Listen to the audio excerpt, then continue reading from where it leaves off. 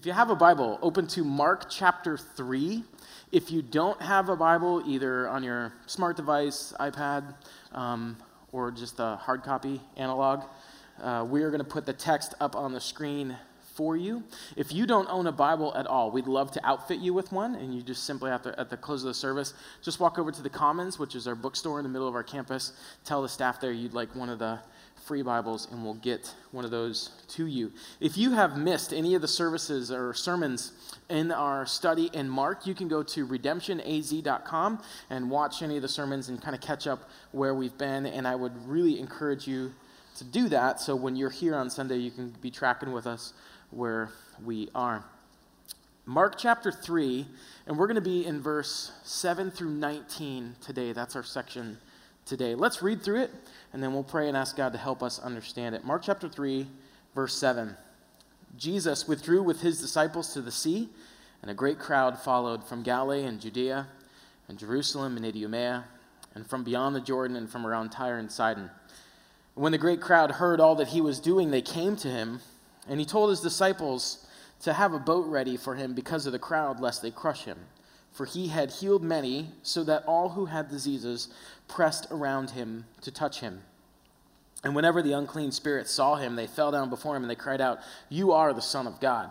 And he strictly ordered them not to make him known. Verse 13. And he went up on the mountain, and he called to him those whom he desired, and they came to him. And he appointed 12, whom he also named apostles, so that they might be with him, and he might send them out to preach, and have authority to cast out demons. And he appointed the 12, Simon, to whom he gave the name Peter, James the son of Zebedee, and John the brother of James, to whom he gave the name Boanerges, that is, sons of thunder, Andrew and Philip and Bartholomew and Matthew and Thomas, and James the son of Alphaeus, and Thaddeus, and Simon the Canaanian, your version might say the Zealot, and Judas Iscariot, who betrayed him. Let's pray and ask God to help us with this morning. Father God, thank you for a time like this where we can open up your word freely and read from it. Hear, God, I pray from you this morning. God, I thank you that you've already allowed us just to say these true things, to sing these true things to you and about you. God, I pray that those songs have done a work to kind of cultivate our hearts and get us ready, God, for the word to be planted in them. God, I always pray for your help, and again, I come, Holy Spirit, I pray for the gift of preaching. God, I pray that you would remove distractions in this place for the next moment here while we open your word. God, these times are never about a person. God, they're always about you, and so, God, I pray that you would be front and center. God, I pray that you would be made much of and magnified. God, I pray for those who do not yet know you. God, I pray today that you would open eyes. God, that you would breathe life where there's death. In your name we pray. Amen. So far in the ministry of Jesus and what we've seen in our study in Mark, we've seen him proclaiming and demonstrating the kingdom of God. That's a major theme already in the book of Mark, continues to be a theme in this narrative. It is, in essence, a call to freedom. For many. We've seen freedom from disease or infirmary, freedom from demonic possession, freedom in the form of forgiveness of sins, freedom from self-righteousness and religion as a means to earn favor and approval of God, and freedom in a new future that's found in following Jesus. What we're seeing is kind of this cosmic revolution of Jesus Christ, who is the coming King. Two major themes that we've seen so far already in the book of Mark. The first is we've seen the divinity of Christ, and we've also seen the authority of Christ. The divinity and the authority of Christ. We've seen his divine identity being established as the Lord, the King. He is Yahweh. He's the Son of God. He's the Holy One of God. We've heard those titles. We see his authority in his power to heal sick, to cast out demons, to preach the good news with profound power. He teaches like no one else has ever taught, but also to forgive sins. And so with verse 7 in chapter 3, we see another theme that gets introduced in the book of Mark, and it's a major theme, and it's the theme of true Christian discipleship. Or what does it really look like, or what's it really mean to follow Jesus? Mark, we're going to see, he's very concerned of what true following looks like.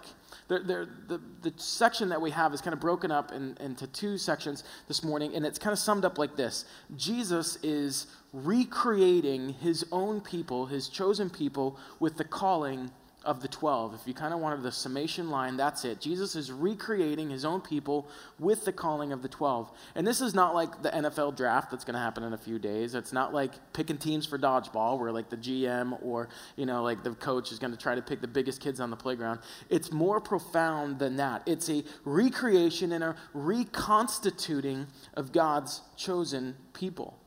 And it centers on this truth, and I love this truth, that Jesus calls ordinary people to himself in order to create his extraordinary church. Jesus calls ordinary people, calls them to himself in order to create his extraordinary church. Two scenes.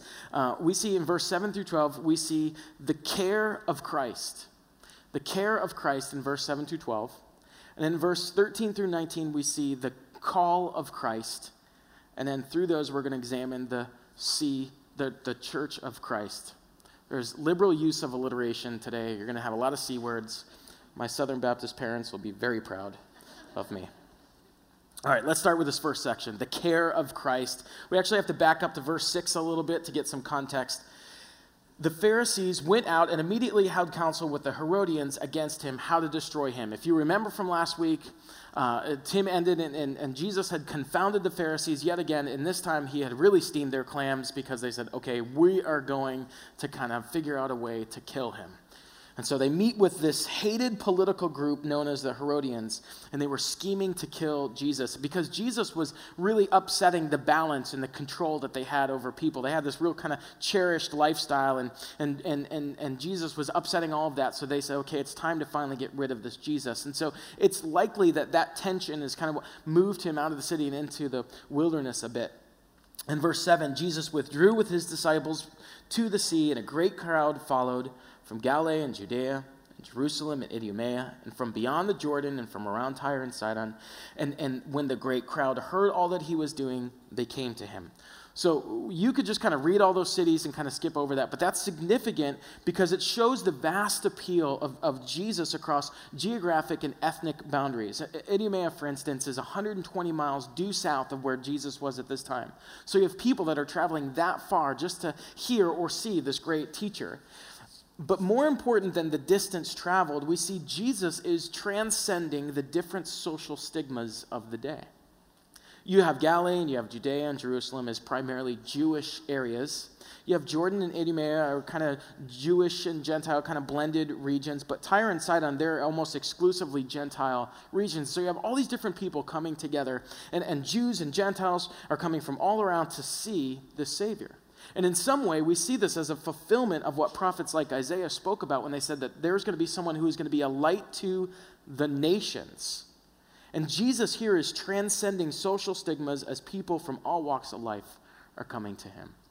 And in those first 4 verses, we see something pretty significant. So in verse 8, I want you to notice that we see that the crowd, the people that are coming, they're focused primarily on what Jesus is doing. They're there for the miracles. These are the people who Jesus is doing some incredible things. He's healing. They typically want something just from Jesus.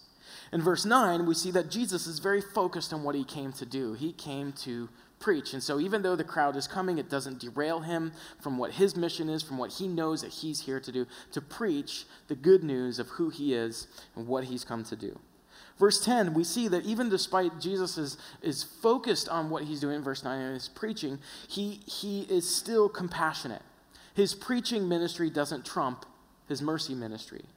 He still is healing. He's still casting out demons. He's still doing that work, helping and assisting these people.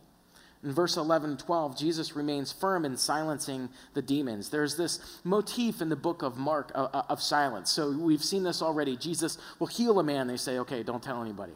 He'll cast out demons, and he tells the demons, you need to be quiet. And the reason that he silenced the demons and the people in part is because Jesus, he wants to define his lordship in his own terms. He wants to define his identity and reveal his identity on his own terms. And he also knows that if a bunch of demons start shouting out, hey, this is the Son of God, everybody, and the people who are healed, they start kind of freaking out, in which they do. He knows what's going to happen. In fact, it does happen a little later. They try to make him a political king that might overthrow their government. But Jesus didn't come to be a political king. He came as the King of Kings, the ultimate spiritual king of his people. Verse 13, and he went up on the mountain, and he called to him those whom he desired, and they came to him. Now, anytime in the scripture when you see God on a mountain, it should pique your interest. Because normally it's up on mountains that God utters his divine revelation. He reveals himself in a profound way. So if you look back to Exodus chapter 19, he has this interaction with Moses. It's like that. So anytime you're reading through the scripture, you see God on a mountain, pay attention, because God's about to reveal something about himself there. So he's up on the mountain, and he calls to him, the scripture says, those whom he desired. Now that's significant because in those days, rabbis or teachers like Jesus was, they didn't call disciples. What normally happened is that disciples or followers, it's just really another word for follower or learner, but these followers, they would apply to a specific rabbi or teacher, like you might apply it to a college. And then after they would make their application, they'd have to pass certain tests in order to actually get to the point where they were allowed to follow this rabbi. But notice with Jesus, he's not there kind of sifting through the applicants. He calls his own to himself. He called to him whom he desired, and they came to him. The initiative belongs to Jesus. And verse 14 tells us why. And he appointed 12, whom he named apostles. It's kind of a non-technical word for missionary there. So that they might be with him, and he might send them out to preach. This is why he called them. So that they might be with him, and then they might send him out to preach and cast out demons. This is kind of the purpose statement for Jesus' followers. Another thing to note in verse 14 and 16 is the number of followers called. There's 12. Now, this might not mean much to us. You think, well, Jesus just kind of wanted a nice even number, But the first century Jew reading this would make the connection to the 12 tribes of Israel. They wouldn't have missed that. They wouldn't have skipped over that. There seems to be this fulfillment of restoration of the nation of Israel, of God's chosen people.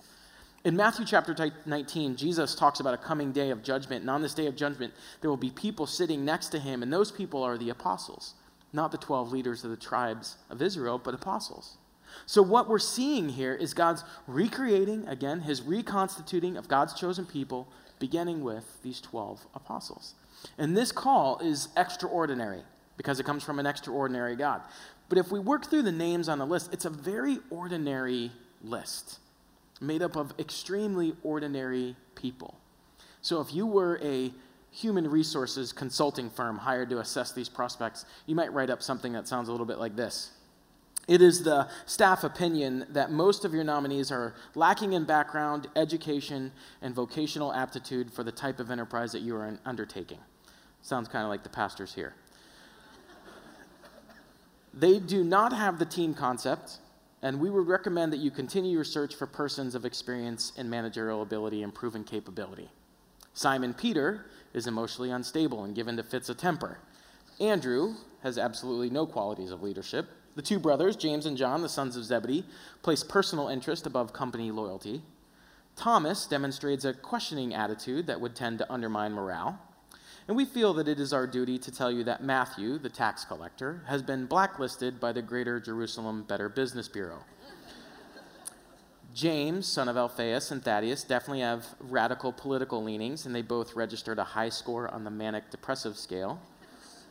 But one of the candidates, however, shows great potential. He is a man of great ability and resourcefulness. He interacts with people well. He has a keen business mind and contacts in high places. He is highly motivated, ambitious, and responsible. We recommend Judas Iscariot as your controller and right-hand man. We wish you success in your new venture.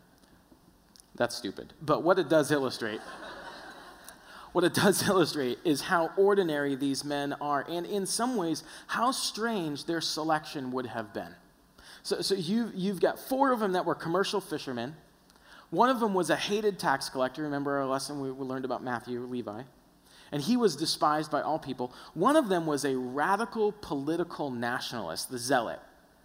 And the other 6 we virtually know nothing about.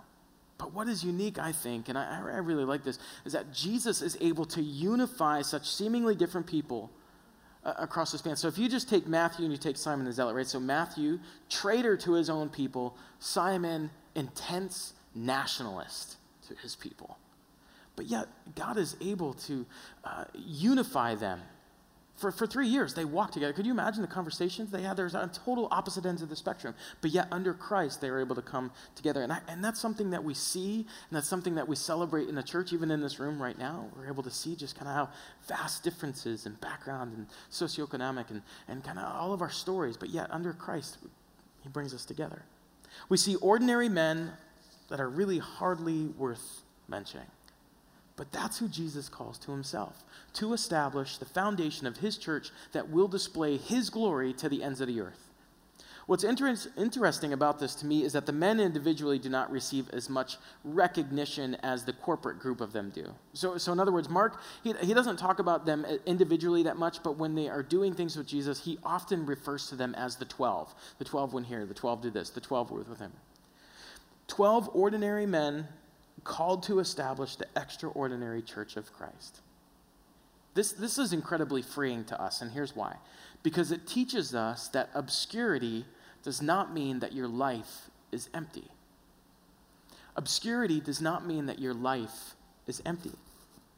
And if that's true, then you have to ask yourself, I have to ask myself a few questions. One of the things that we have to ask ourselves is our desire for being known for what we do greater than our appreciation and thankfulness for being fully known by Jesus? Is it more important for me to be known for what I have done or achieved or who I know or what I own? Is that more important to me than the reality or the truth that I am fully known by God? I think you have to ask yourself, is your idol of reputation, your name being known, more important to you than your relationship with Christ and his people? And if you have a hard time answering that, just ask, what kind of sacrifices do you make for Christ and his people versus the sacrifices you make to build your own reputation, to make your own name famous? But let's be encouraged by this text that God likes to choose ordinary people that rarely receive mention. They labor in obscurity. They labor in faithfulness that isn't seen or written about. But the Bible tells us that we are a part of this corporate identity, church. 1 Peter says this about us, that we are a chosen people, a priesthood, a holy nation, God's special possession. Is that title good enough for you? God's special possession? So that we might proclaim and demonstrate the excellencies of him who called us out of darkness and into his marvelous light. What else do you need? You might live an unnoticed life of faithful service individually, and that's okay, because you're a part of the church. You're a part of God's chosen people, and the church never works in obscurity, because the scripture says that the church is advancing in such a way that the gates of hell will not stand against it. We see the care of Christ, we see the call of Christ. Now we're going to use those filters and we're going to examine the church of Christ. We see in this section there are 3 truths that are important to followers of Jesus. The first is that Christ calls the church.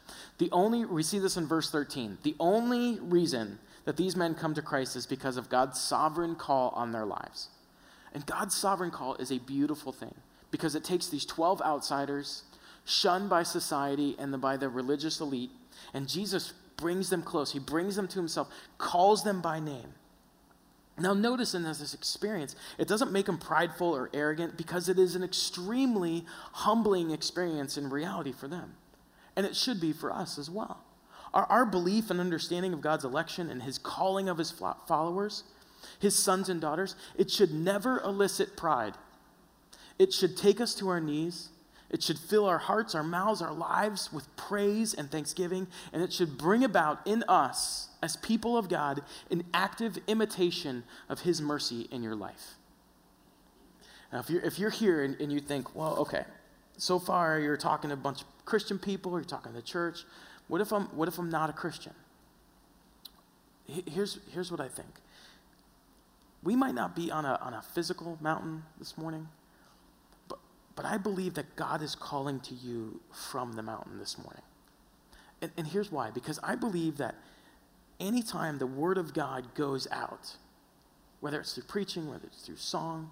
I think anytime the word of God goes out, it's always powerful and it's always effective.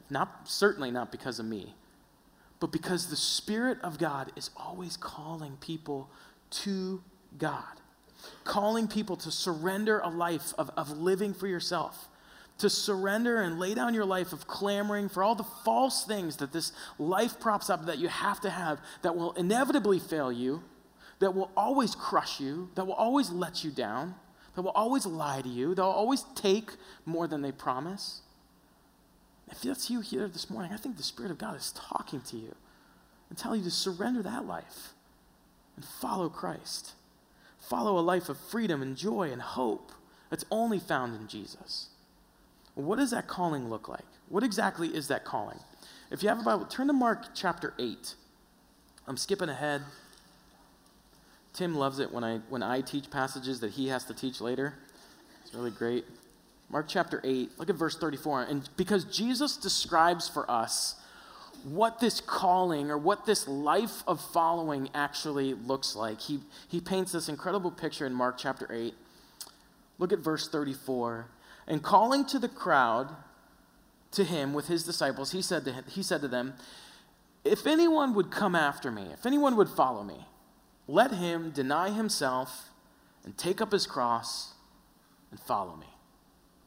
Whoever wants to be a follower, whoever wants to be a pursuer of Jesus, not just a consumer, and a consumer is just someone who's in it for them, their own agenda. A consumer is just a taker.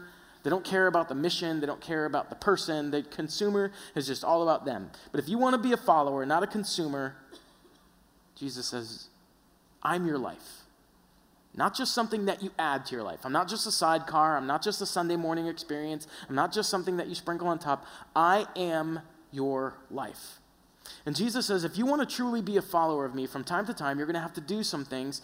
For instance, you're going to have to deny yourself. Now, denying yourself is not just something that's only church people do. It's not just this kind of super theological practice. If you've ever been out to dinner and you eat your dinner and they come by with the dessert and you say, oh, no, sorry, I couldn't eat anymore. Right? Some of you have no idea what I'm talking about, but you can actually say no to dessert. But if you that's denying yourself. Now, saying no to sweets does not make you a follower of Jesus, right? But to deny yourself simply means you say no to you. Something is presented, you look at it and you decide, that's not best for me right now. I say no to me. I deny myself. And Jesus says there will be intersections, there will be points in your life where what I want for you and what you want for you are going to be different. And you're going to have to decide at that moment whether you're going to be a consumer or a taker, or you're going to be a follower. If you're going to be a follower, you're going to have to say no to you. And Jesus says to the crowd, look, I don't want you to miss where this is going. This is very important. He says, if you follow me, then from now on, you got to take up your cross. He's not talking about jewelry. He is talking about the most gruesome, horrific form of torture that humans had developed at that time. When we think cross now, it's a symbol in front of our church. It's in the title of the songs we sing. It's a tattoo on youth pastors, But here in cross, they wouldn't have missed this because the Roman government would leave these up to terrify people into submission. And Jesus says, following me is going to cost you something.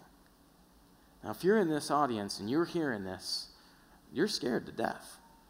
And this is where you start to kind of like sneak out the back, right? They're just like us. The tough gets going. We just get going away, right? And Jesus says, before you leave, before you get too worried, let me put the invitation to follow me and pursue me in the broader context. Listen to what Jesus says to this crowd worried about what it's going to cost to follow him. Look at verse 35. He says, for whoever would save his life will lose it. But whoever loses his life for my sake and the gospel's will save it. Jesus is brilliant, right? And he's laying out a principle for these people, something that we know full well. He says, no matter how much you take care of yourself, you will lose your life. He says, whoever sees me and pursues me will save their life. If you follow me, Jesus says, and you lose something that you were going to lose anyway, like relationship or status or popularity or stuff or temporary pleasure, It says, if you lose it for my name's sake and for the sake of the good news of who I am, Jesus says, you're saving your life. If you say no to you and you say yes to me, you're saving your life. What seems like a loss is really no loss at all because you were going to lose it anyway. And Jesus says, I'm giving you the opportunity to lose it with a purpose, to lose it with meaning attached to it. And then he asks them a very important question in verse 36. He says, for what does it profit a man to gain the whole world and forfeit his soul? The word forfeit means to give up, to lose. So let's imagine this scenario. You had everything and you had everybody. You had every opportunity, you had every experience. People look at you and they think, man, they've got it all. That is it. That is the ideal life. That's what you would want. Jesus says, what good is it at the end of this most awesome life that you've dreamed up for yourself? You lose or you give away your soul. They're kind of thinking about that, and Jesus goes on to verse 37. He says, for what can a man give in return for his soul? What would you exchange for your soul?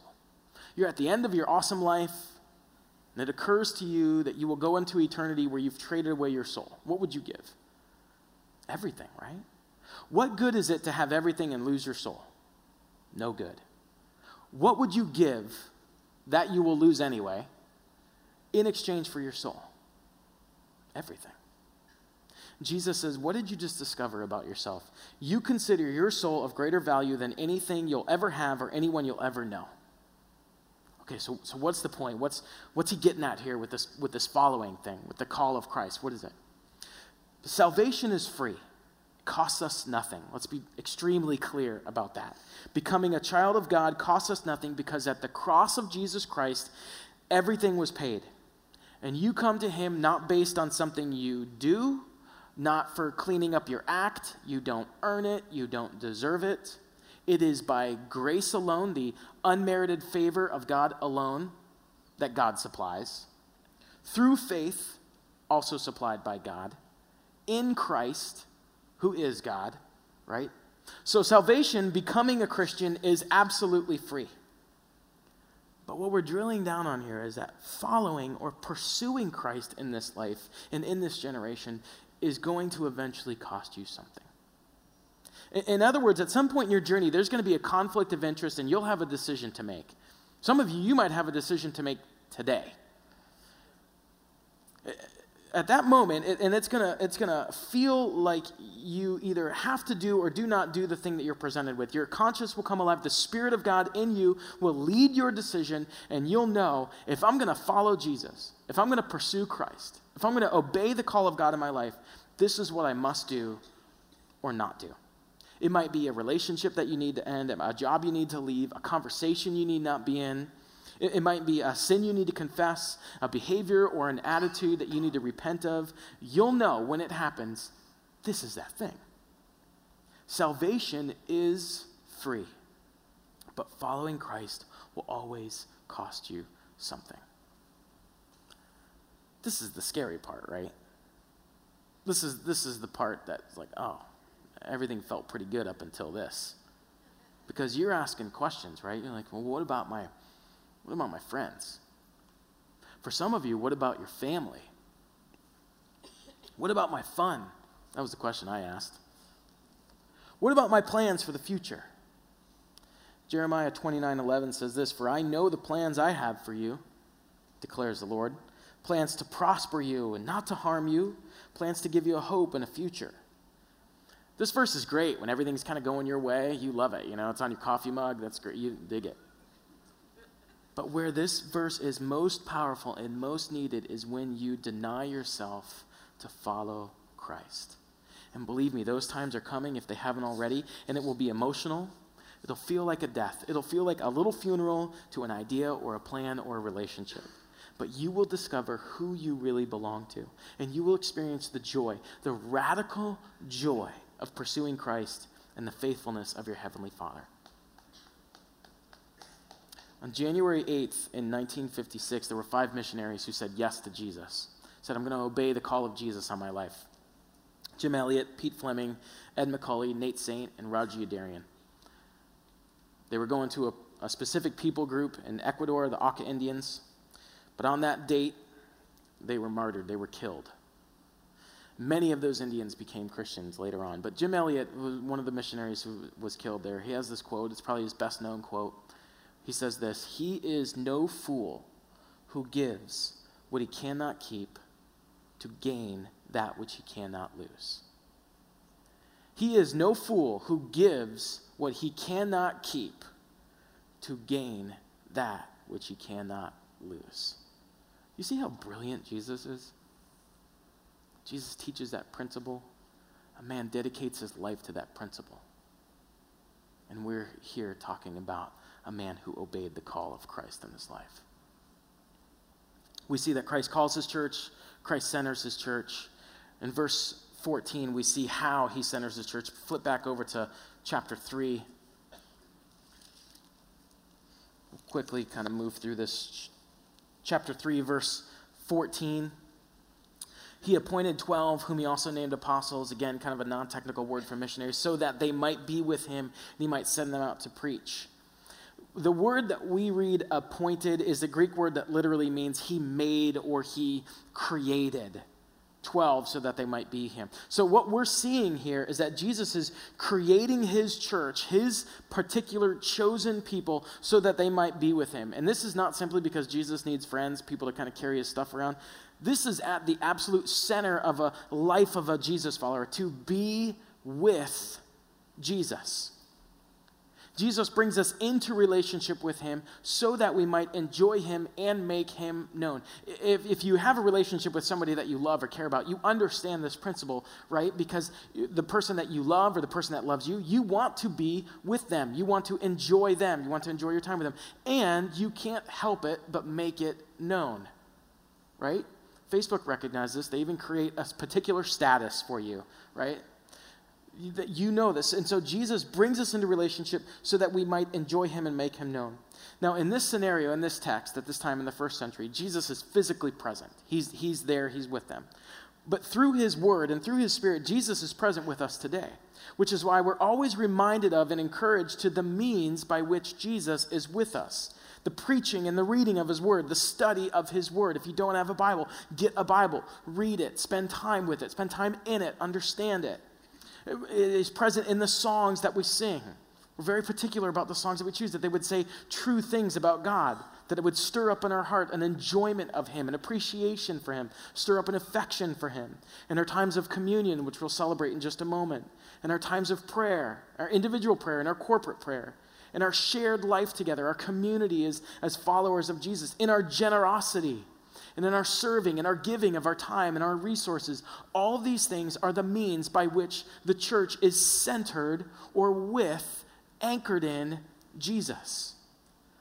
Let me ask you, where do those things that I listed, where do they ordinarily occur? Here, in the church gathered, right? So this gathering, this church, the work of the Spirit, it centers us in Christ. So if you stay away from this gathering, and this is not just a commercial on church attendance, but it is a teaching on what it is to be a follower of Jesus and what it is to be centered in him. If you miss this, if you allow other things in your calendar to kind of trump this time gathered, you are missing out on something very significant in the life of a follower of Jesus, to be centered in Christ. He calls his church, he centers his church, and lastly, we see that he commissions his church. Verse 14, we're sent out to preach. Jesus is telling his followers with me, he said, look, I want you to be with me. I want you to speak of the good news of who I am and what I'm doing, what I will do, what I'll complete. I want you to stand against evil. There's two things, the proclamation of good news and the demonstration of good news. That's what followers of Jesus should be doing in this world. In your life, you should be proclaiming the gospel, the good news of who Jesus is, and you should be demonstrating it in your work, in your school, in your home, in your neighborhoods. We see from this text something amazing. God calls people from the nations to go out to the nations to preach the good news of who Jesus is, what he's done, and what he will complete. The church is called by Christ, to be with Christ, to go for Christ. Called by Christ, to be with Christ, to go for Christ. That is the mission of the church. It's the mission of ordinary people like me and you, who are called by God to put on display an extraordinary God, to proclaim the excellencies of who he is. Let's pray. God, we love you. God, I thank you for this text this morning. God, that reminds us of so many truths of what it is to be a follower of Jesus. God, that it wasn't something that we earned. God, you didn't look at us and say, oh man, I really, really need them on my team. But God, in your mercy, in your grace, in your love, you call us by name. God, we are humbled by that this morning. God, we confess and repent of times where that makes us arrogant or prideful. God, I pray that it would take us to a place this morning in our hearts and our minds and our lives, God, where we would just be a people of thanksgiving. And that our demonstration or proclamation of who you are, God, would be just an obvious and natural overflow in our lives. God, as we go into this time of communion now, we thank you for your son, Jesus, his finished work on the cross. It's in his name we pray. Amen.